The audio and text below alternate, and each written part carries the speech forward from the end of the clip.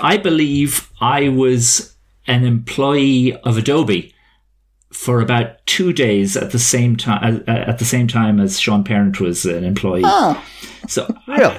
Yes, because I joined a small company in the middle of the 90s, whose name escapes me. And they were a subsidiary of Aldus, who made PageMaker. And their CEO had spent a year climbing mountains in South America. And that's when they did a deal to join with Adobe. But it was more a takeover than a joint merger.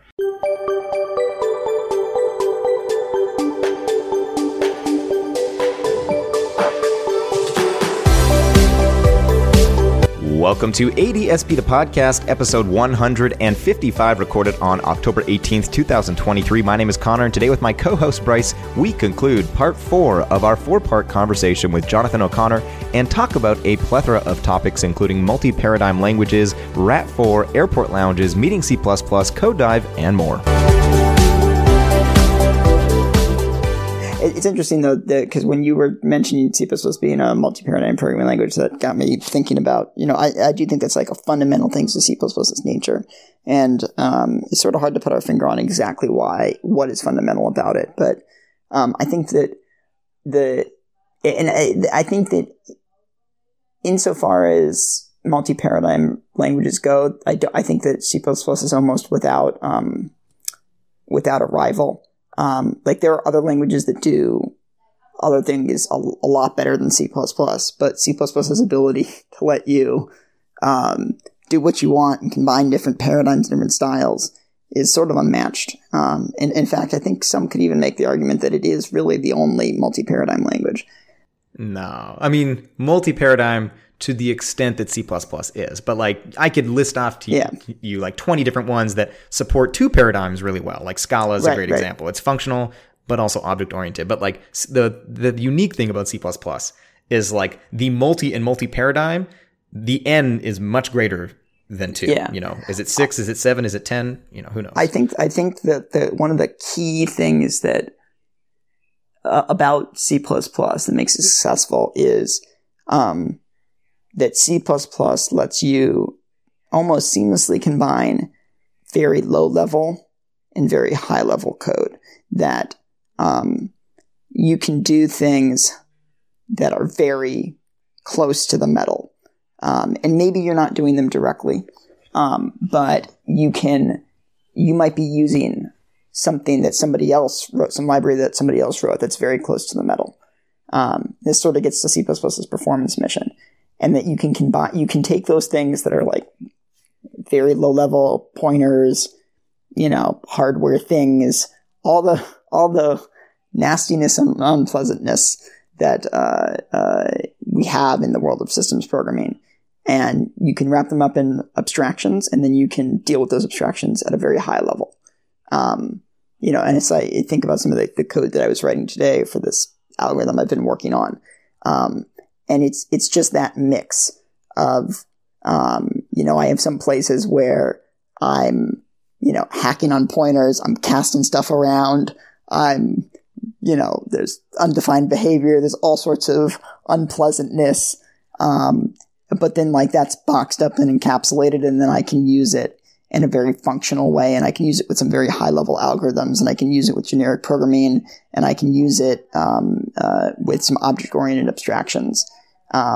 And that's really what makes C++ successful and sort of unique, is its ability for you to do the low level stuff, to do the systems programming stuff, and also use higher level concepts and ideas and paradigms, and also to be able to not just you can take a bunch of different libraries or a bunch of different APIs, a bunch of different system interfaces, all of which may have a different style, may exist at different levels of the abstraction, and you can work with all of those at the same time in the same program. When I was writing code today, I was using Cub and Kudo, which are very low-level things. And at the same time, I was also using the C++ standard library and Thrust, which are very high-level things. And it was very seamless for me to interoperate between those two. And it was seamless for me to, in the places where I needed to drop down to a very low layer in the stack. In the places where I was like, I really don't like care that much, to just be like, all right, I'm just going to like use like a stood vector here. Like, that's fine. Like, I don't care about the specifics of how this memory is allocated. Like, I don't need to be programming C style here. I just need this part of the code to work and run. And I can just like create a stood vector and use it right here alongside all this other, low level garbage that I'm doing. While you were talking there about doing that and switching around, I thought of why C succeeded ahead of Pascal. I had thought of another reason. And this will please you, Bryce. C has the preprocessor. Pascal did not. And so with C, you could with the preprocessor, you can generate, like, if macros, you can generate code. Similarly, templates did that for us in C++, which meant that we didn't need reflection as much for a long time. And Pascal didn't have that ability.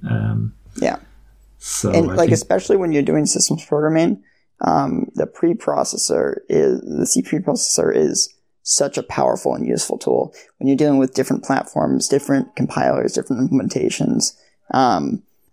Yes, I know it has lots of problems, and I know it's has lots of foot guns, but especially if you look at like the era where C came out and like the early days of C and C++, the preprocessor is an incredibly innovative and powerful tool. And the fact that it had limited guardrails meant that you could do almost anything with it, which was both a pro and a con. There's another language that was around, which was based on Fortran, called RAT4. I think it stood for Rational Fortran. And that was basically Fortran plus the preprocessor. And the preprocessor would run through, you'd have a certain set of standard constructs and macros, and they would just produce Fortran code underneath. And that was I think it was either Kernighan or Ritchie wrote a book with all the examples in RAT4. Interesting. We will find a link and put it in the show notes for. And you can. It is interesting that there is today. A bunch of people do use Fortran with the C preprocessor. Okay. So that is a thing then, is it? Yeah. It is a thing. Right.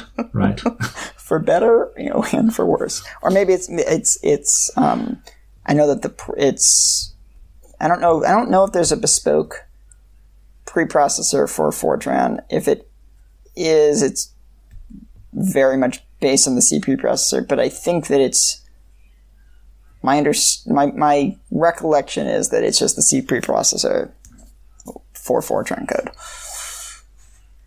I think like if you do like .fpp files with like gfortran, I think it'll run the C preprocessor first. I was going to say, we're like half an hour. We appreciate, Jonathan. I realize you're on Dublin time too, so this is a lot later in the evening for you than it is for us. So thank you for spending so much time with us. This has been, I've learned... It's like 9 p.m. there, Yeah.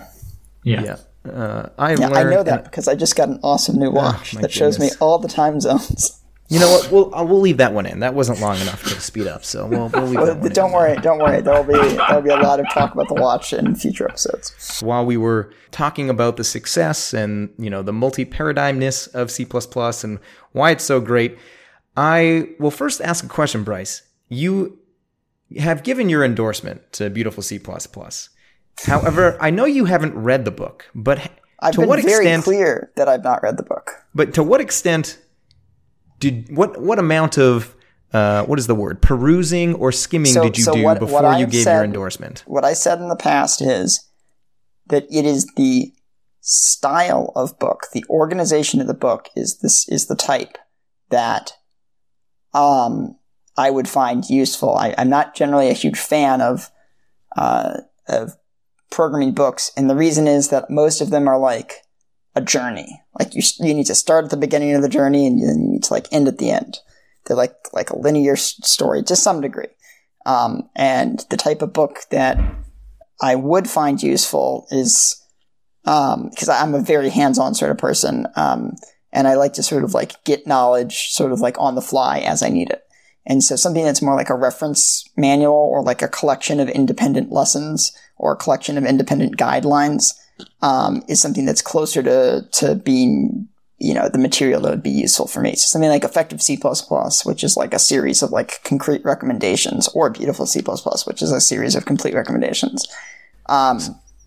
Those I find more useful, because if I'm wondering about like, what's the best practice for X, I'm more likely to be able to use a book like Beautiful C++ or Effective C++ to find the answer to that question than a book that's just like a linear journey. Like maybe if it's like, what's the best practices around like, making constructors explicit in C++. If it's like a traditionally laid out C++ book, maybe there's a chapter on classes and maybe the answer would be there. But something like Effective C++ or Beautiful C++, there's probably like a concrete like line item about like constructor explicitness that I can just go look up. I'm not going to in the short like I'm just not going to read an entire book. All right. I might be interested enough to go and we got to cut you off. It's taking too long. This is a long-winded answer. Yeah. You didn't actually answer my question. I've been very clear. I didn't read the book. I know. I said it was the type of book that I could find useful. Yeah, you gave it your endorsement. I did give it my endorsement. I skimmed the things. It looked good. Oh, so here we go. That was the answer I'm looking for. Did you actually read? Did you read the table of contents? You skimmed it. Like, did you read a full chapter? Like, I've read a couple of the of the like concrete like rules. So I have not. I mean, I've seen the cover, which is why I did not endorse. I can't endorse something I haven't checked out. But one of the people on, I think it was episode 150 or 151, commented that Adam Leventhal, the individual that was saying that the book was an advertisement for Rust, was a little bit validated by the following, and he's got 3 screenshots. Section 3 is named Stop Using That. Section 2, Don't Hurt Yourself, is where we present guidelines for preventing personal injury while writing code. And then Section 4 is Use this new thing properly.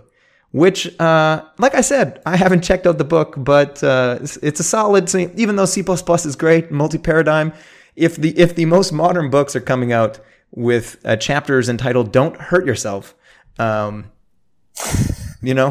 Hey, at least it's being honest. Ooh, look at this, Jonathan. We've had. I mean, Looney was nothing special because Looney comes on the podcast all the times, but this is Jonathan's. I think we met when we were in. Yes, you did. That's it. This is Bumblebee, and we are looking after her while her owners are away in Japan for 3 years. Oh wow! So, but she's a lovely dog, aren't you, Bumblebee? Yeah. And you have. I mean, we will put some links. Because I do believe I tweeted. I'm not actually sure if I did. I do. No, I don't think you did. I don't think you did. I think the one concrete section of Beautiful C++ that I can recall having actually read, or not read, but looked through is the chapter on default arguments versus overloading. Because 1, I was trying to figure out how to structure something in a project, but 2, I was wondering about what's the state of the, what's our design guideline for C++ standard library proposals. And I think there's been a couple other chapters that I've similarly looked at, but. All right, back to Bumblebee and your other pets. Okay, well, you have two kittens that are absolutely... Two adorable. cats, yeah, Sirius and Remus. Yes, lovely names. And then we have 5 alpacas, which are. Let me see lovely. if I can remember the names. I know one was Merlot. Very good, yeah. Alpha male. I want to say I mean, a lot of them were wine names. I want to say Chardonnay. Yes. I think those are my two best guesses. I'll guess Sauvignon Blanc, but I don't think that's right. No. What were the other three? Merlot, Malbec, and Montepulciano are the black alpacas, and then we have Chablis is the white, and Chardonnay is fawn coloured. So, yeah, very adorable. If Bryce ever happens to be in Dublin, you gotta go and see the alpacas. They're very adorable. And it's still true. It is a one world hub, so it is entirely possible that it could be connecting in or travel to Dublin. Yes. Yeah, indeed. But the lounges aren't great in Dublin, I have to say. I have heard that. Yeah. Yeah. In fact, the Aer Lingus lounges, which I'm still a member of, I get free use of them, but there's so few of them, and they're not great. So there used to be, and I don't remember which airport in Ireland, but there used to be a flight that would leave from London City Airport on an A318. It was an all business class flight, and they couldn't take off from London City Airport with enough fuel to fly all the way to New York. But they wanted to be able to leave from London City Airport because it's near the city. And so what they would do is they would fly from London City Airport to, I think, to Shannon. Yeah, Shannon. Yeah. And they would land there, and there was a U.S. Customs pre-clearance facility. And so they would land to refuel. But while they were refueling, you would go through U.S. Border Control and Customs, and then you would get back on the plane, and then it would fly to New York, I think to JFK, although presumably it could have gone to LaGuardia because you were already pre-cleared. And then you'd have a direct flight, but not a nonstop flight from London City Airport to New York. That was, if you wanted to fly for many years, the first few times I went to the States, I would get on in Dublin Airport. They would stop in Shannon. Every plane that was heading to the States from Dublin would stop in Shannon. And we would troop off the plane, go through duty free, troop back on. Actually, I think we actually would have also gone through immigration, U.S. immigration in Shannon, which was a lot better than in the States, I think. Yeah. That's what we do. And then they finally stopped that, so you could actually fly direct. So there's now U.S. immigration in Dublin as well. Which is nice. Yeah. Because this is over 2 hours now, right? Yeah, we're just past the 2 hour mark, which means, I thought this was going to be probably 2 or 3 episodes. At this point, it's probably going to be 4 episodes, which, if you're curious, Jonathan, is going to put you at the top, because I keep track, and that's going to put you're going to be tied with Kate Gregory, Chandler Carruth, Zach Lane, and Patricia Oss. Wow, I'm in incredibly good company. Yeah, it's a good list to be on. Is number 1 is Sean? Yes, so that is those 4 individuals are tied for 7th place, 7th to 10th, as most number of episodes. Who's number 2? Above that is, let's play a little guessing game. Actually, I'm so glad that we didn't wrap this up, because we've been trying to kind of wrap this up for the last 10 minutes. For the OG listeners. And that might mean that you've been listening for 2+ close to 3 years, or it might mean that you only started listening a month ago, but you've been going through the back catalog. Jonathan, you have actually been mentioned, I want to say, in at least 2, but like maybe upwards of 4 or 5 episodes. Really? Because very early on, you were the individual that created the bingo cards. And this is from like 2.5 years ago. That's I think true. You made 2 different bingo cards. I did 2 or 3 bingo cards, yeah. And I think I didn't even know initially it was you, or maybe the first time I read it off, because your Twitter handle is like, you can spell it out for us or pronounce it. It's Ninkibah, which is Somali for the man. I did not know that. I did know that your Twitter was, how do you pronounce it? Do you know? Ninkibah. Yeah. And more people, I just checked. I don't understand why more people aren't following you on Twitter. More people should follow him on Twitter. Oh, thank you. We will have the bio. But sure. No, the reason I chose that was that I did a year of linguistics after my computer science degree, and one of the courses we had was we had an 8-week course in Somali as a non-Indo-European language. And it's got very interesting characteristics. It's a tone-based language, so that would probably suit you, Connor, having learnt Mandarin. Yeah. Were you already? It sounds like you were already a chess player at this point. Yeah. Because I was going to say, if you were taking a year of linguistics, you got the game board, it's like a Scrabble player waiting to be born. But if you were already bitten by the chess bug, I can understand. No. Chess is my thing, and I'm now a roving chess diplomat. So I get to vote for Ireland in the World Chess Federation elections. Wow. The elections are every 4 years. Yeah, but. Yeah, so that's I do follow fun. you on Twitter, and I see your chess tweets every once in a while. And yeah. I don't have the knowledge to appreciate them at the level that I'm sure they can be appreciated at. But yeah. So I suspect I should really split and have 2 Twitter handles, one for chess and one for everything else. But indeed, but the other thing is though, like Twitter is about to die, and I got Vector of Boole gave me an invite to Blue Skies, but nothing's happening on there. So, and I do have a Mastodon thing, but that I set up a long time ago. But Mastodon seems very complicated about where do you live. So where do I go to continue my Twitter? Well, the thing is that Twitter's been about to die for Indeed. a while. Yeah. I think we just. I don't think anything else. I think this is it. I think if Twitter goes away, and we all find something else to do with our spare time. I don't think that it's something that can be easily reproduced or replicated. Okay. Fair enough.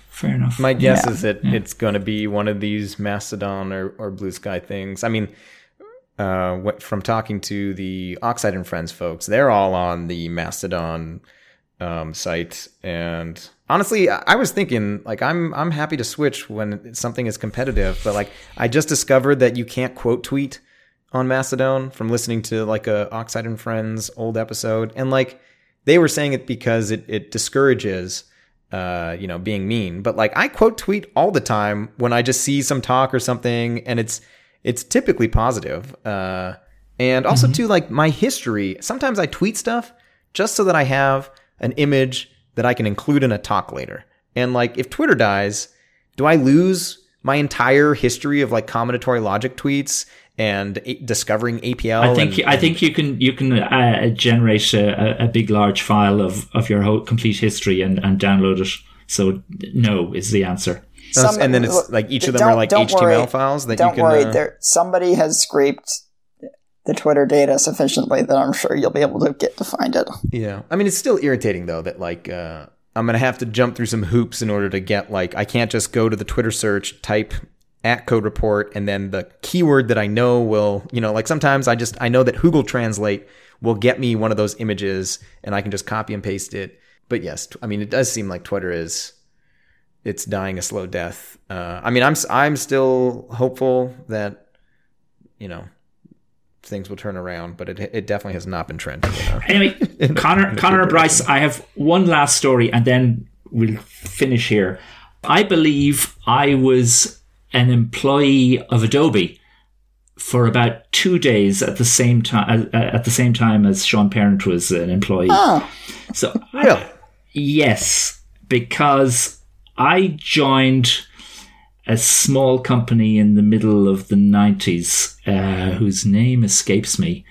And they were a subsidiary of Aldus, who made PageMaker. And their CEO had spent a year climbing mountains in South America. And that's when they did a deal to join with Adobe. But it was more a takeover than a joint merger.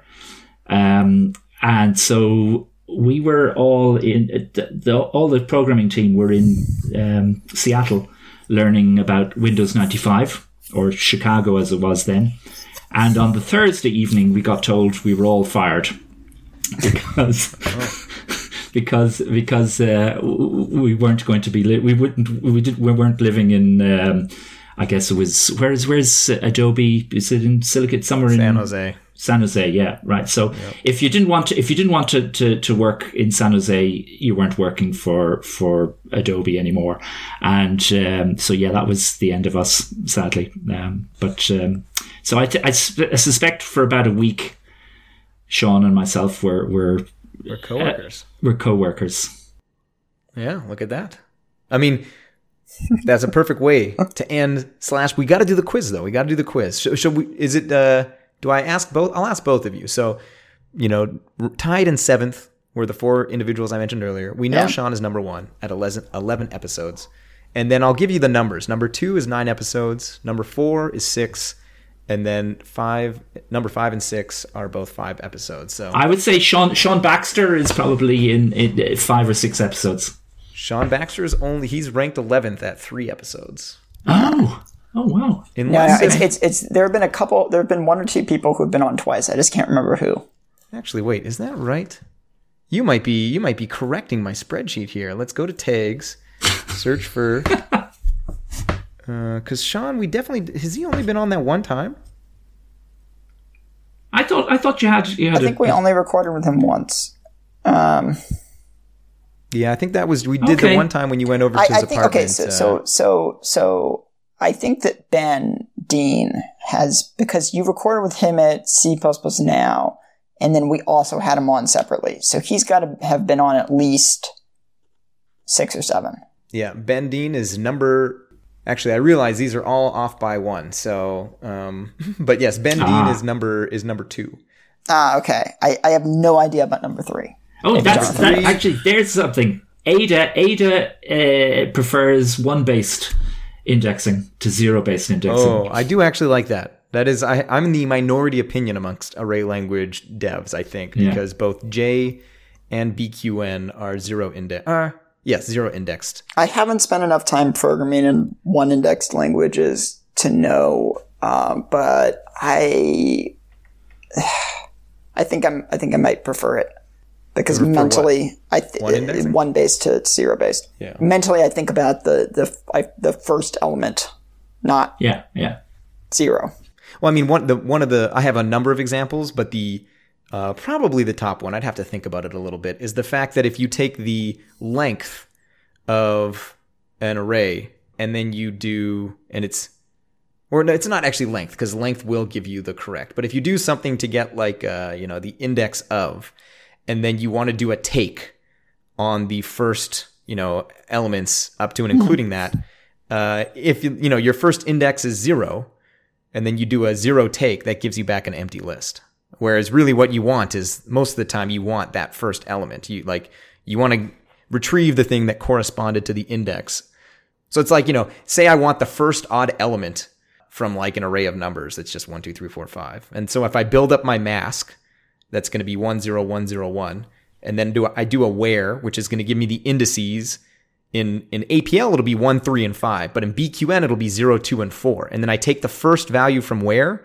It's going to be 0 in BQN and 1 in APL. And then when you do a take with that value, APL will give you back the first odd. But BQN will give you back nothing, because you have to add 1 to that index when using it with certain algorithms like take and drop. Anyways, we're getting sidetracked. I can get to 5 episodes by just like throwing in a little question like that. I was thinking in the back of my head, you found out you were going to be ranked, and I think it's tied with 6, but you could get tied with the 4th and 5th individuals. So yeah, we're missing number 3, number 4, and number 5, who are 6 episodes and 5 episodes each. I mean, they are probably listening, going, "Shout my name! How can you forget about me?" I mean, one of them has the highest number of episodes, and we recorded 5 episodes in one sitting, which you're approaching right now. And we said we'd have him back on. There's a first hint is a he, and the second hint is we said we'd have him back on for the holiday special. How could that be? I have no idea. The guest that made the most fun of Bryce while recording. Oh, JF? We've never had JF on. Never had JF on. He's on a rival podcast. I'm just listening to people who are good at making fun of me. I don't know. Wait, Zach. It's got to be Zach. Yeah, Zach Lane is number 5 at. He was the one that we one recording 5 episodes. All right, number 4. It's actually number 3 and number 4. Tristan Brindle and Tony Van Eerd. I was going to say, have we recorded with Tony twice? I mean, you weren't there for one of them, which is why you've probably forgotten, because the first time we recorded with Tony, we recorded live during a virtual C++ Now way back in 2021, because I think 2020 was canceled. Is that dinner? Anyways, Bryce has disappeared from the screen. No, I'm still. I mean, this is why I got the Rode microphone. Yeah, we need to get you one of those cameras, like the Cisco WebEx cameras that follow you around. So while you're up and about. Anyways, thank you so much for taking so much time, Jonathan. This was an absolute blast. We are going to have to reconvene sometime, whether that's in Dublin or outside. What's the name of the small city? Mullingar. Yeah. And it's a very lovely place. Very much removed from, we're talking about being cyborgs and whatnot, but there's a sense of tranquility out where there you is. live. Yes. And we do have fibre broadband, which was installed at great expense by the Irish government last year. So it's that's really good. all you need, right? As long as you get Absolutely. the internet. Yeah. I'll be in Meeting C++ in Berlin. So anybody who's a listener to your podcast, and that's happening next month. So please, I'll be helping out. I'll be helping Jens run the show. So this is actually, depending on how we cut this now, because we are now at 2 hours and 21 minutes. Will this become 4 or will this become 5 episodes? Meeting C++ is taking place the 12th to the 14th. Yeah. Which is a Sunday to a Tuesday. And the 4th episode is going to be coming out on the 10th. So if we cut this into 5, you will be tied with Zach Lane and Tony Van Eerd. But people are going to be hearing you say this after Meeting C++ has come out. So there is a kind of incentive, although will people be able to sign up 2 days before the conference happens? I don't know. Maybe not. Well, I presume everybody's bought their ticket by now. Yeah. I forgot to tell you, I'm going to Switzerland end of November. Is that because you're also going to Meeting C++, or this is just a No. fact? I got to go to CERN to talk to CERN. You want to come to Switzerland? Oh, CERN? Are you going to CERN? Yeah. That's fantastic. In Geneva, or near Geneva. It's brilliant. Yeah. I was there a few years ago. It's fantastic. I am very excited. Don't put your head in the particle beam. It's not a good idea. I will try to remember that. Do you know this from first-hand experience? I know because I asked the question, has anyone ever put their head in the beam? Or what would happen? And there was an engineer that unfortunately got his head in the beam. And he went blind, I think, within 2 days. And he didn't have a very long life after that. So, jeez, wow. All right, I did not know that. I thought it was going to be like you got laughed out of the room of like, what a silly question. But no, that had a different ending to that story than than I thought it was going to. Well, I know you had a great time in Switzerland, Connor. You can come with me. I mean, I'm not sure. I've done so much traveling this year. I mean, you're always traveling, but I've spent way more time on the road than I typically like to. And if I was going to be in Europe in November, I feel like I'd want to go to Meeting C++, go to a conference. Yeah. I mean, what are the dates you're going to Switzerland? Maybe you can pop by. No, it's like November 26th to. Is that post Code Dive? Is that you're also going to Code Dive then, or no? No, I originally I told him no, I can't go because I thought it overlapped with the committee meeting. But then I realized that it didn't. But it's just too much travel because if I was going to Code Dive, then I would be out for 3 weeks and then Thanksgiving, and I would basically it would just be too much. So yeah. Well, next year, if you're listening to this, if you're listening to this on November 10th, check out Meeting C++. There might be tickets still available. And Code Dive, I don't actually know the exact dates, but I know that is later on. They just posted the agenda actually. Yeah. Well, let's look it up while we're here because we're. I mean, Code Dive. It's one of my favorite conferences. They hold it in a movie theater, which is like such a cool vibe. I am kind of bummed to not going because it looks like a really cool conference. And and it's not just C++. So you get to go see some Python, some JavaScript. You can stick to just C++ talks if you want. But yes, 16th of November. Which actually, now that I think about it, I was going to say probably if this episode is on November 17th, you can still check out Code Dive. Turns out it's too late. So anyways, we've been saying goodbye for like half an hour now. Yeah. Thank you so much for taking the time, Jonathan. Take care, guys. It was great being here. And I hope to see you in the real world sometime soon. Soon, hopefully. Yeah. Ciao. Be sure to check these show notes either in your podcast app or at adspthepodcast.com for links to any of the things we mentioned in today's episode, as well as a link to the GitHub discussion where you can leave comments, thoughts, and questions. Thanks for listening. We hope you enjoyed and have a great day. Low quality, high quantity. That is the tagline of our podcast. That's not the tagline. Our tagline is chaos with sprinkles of information.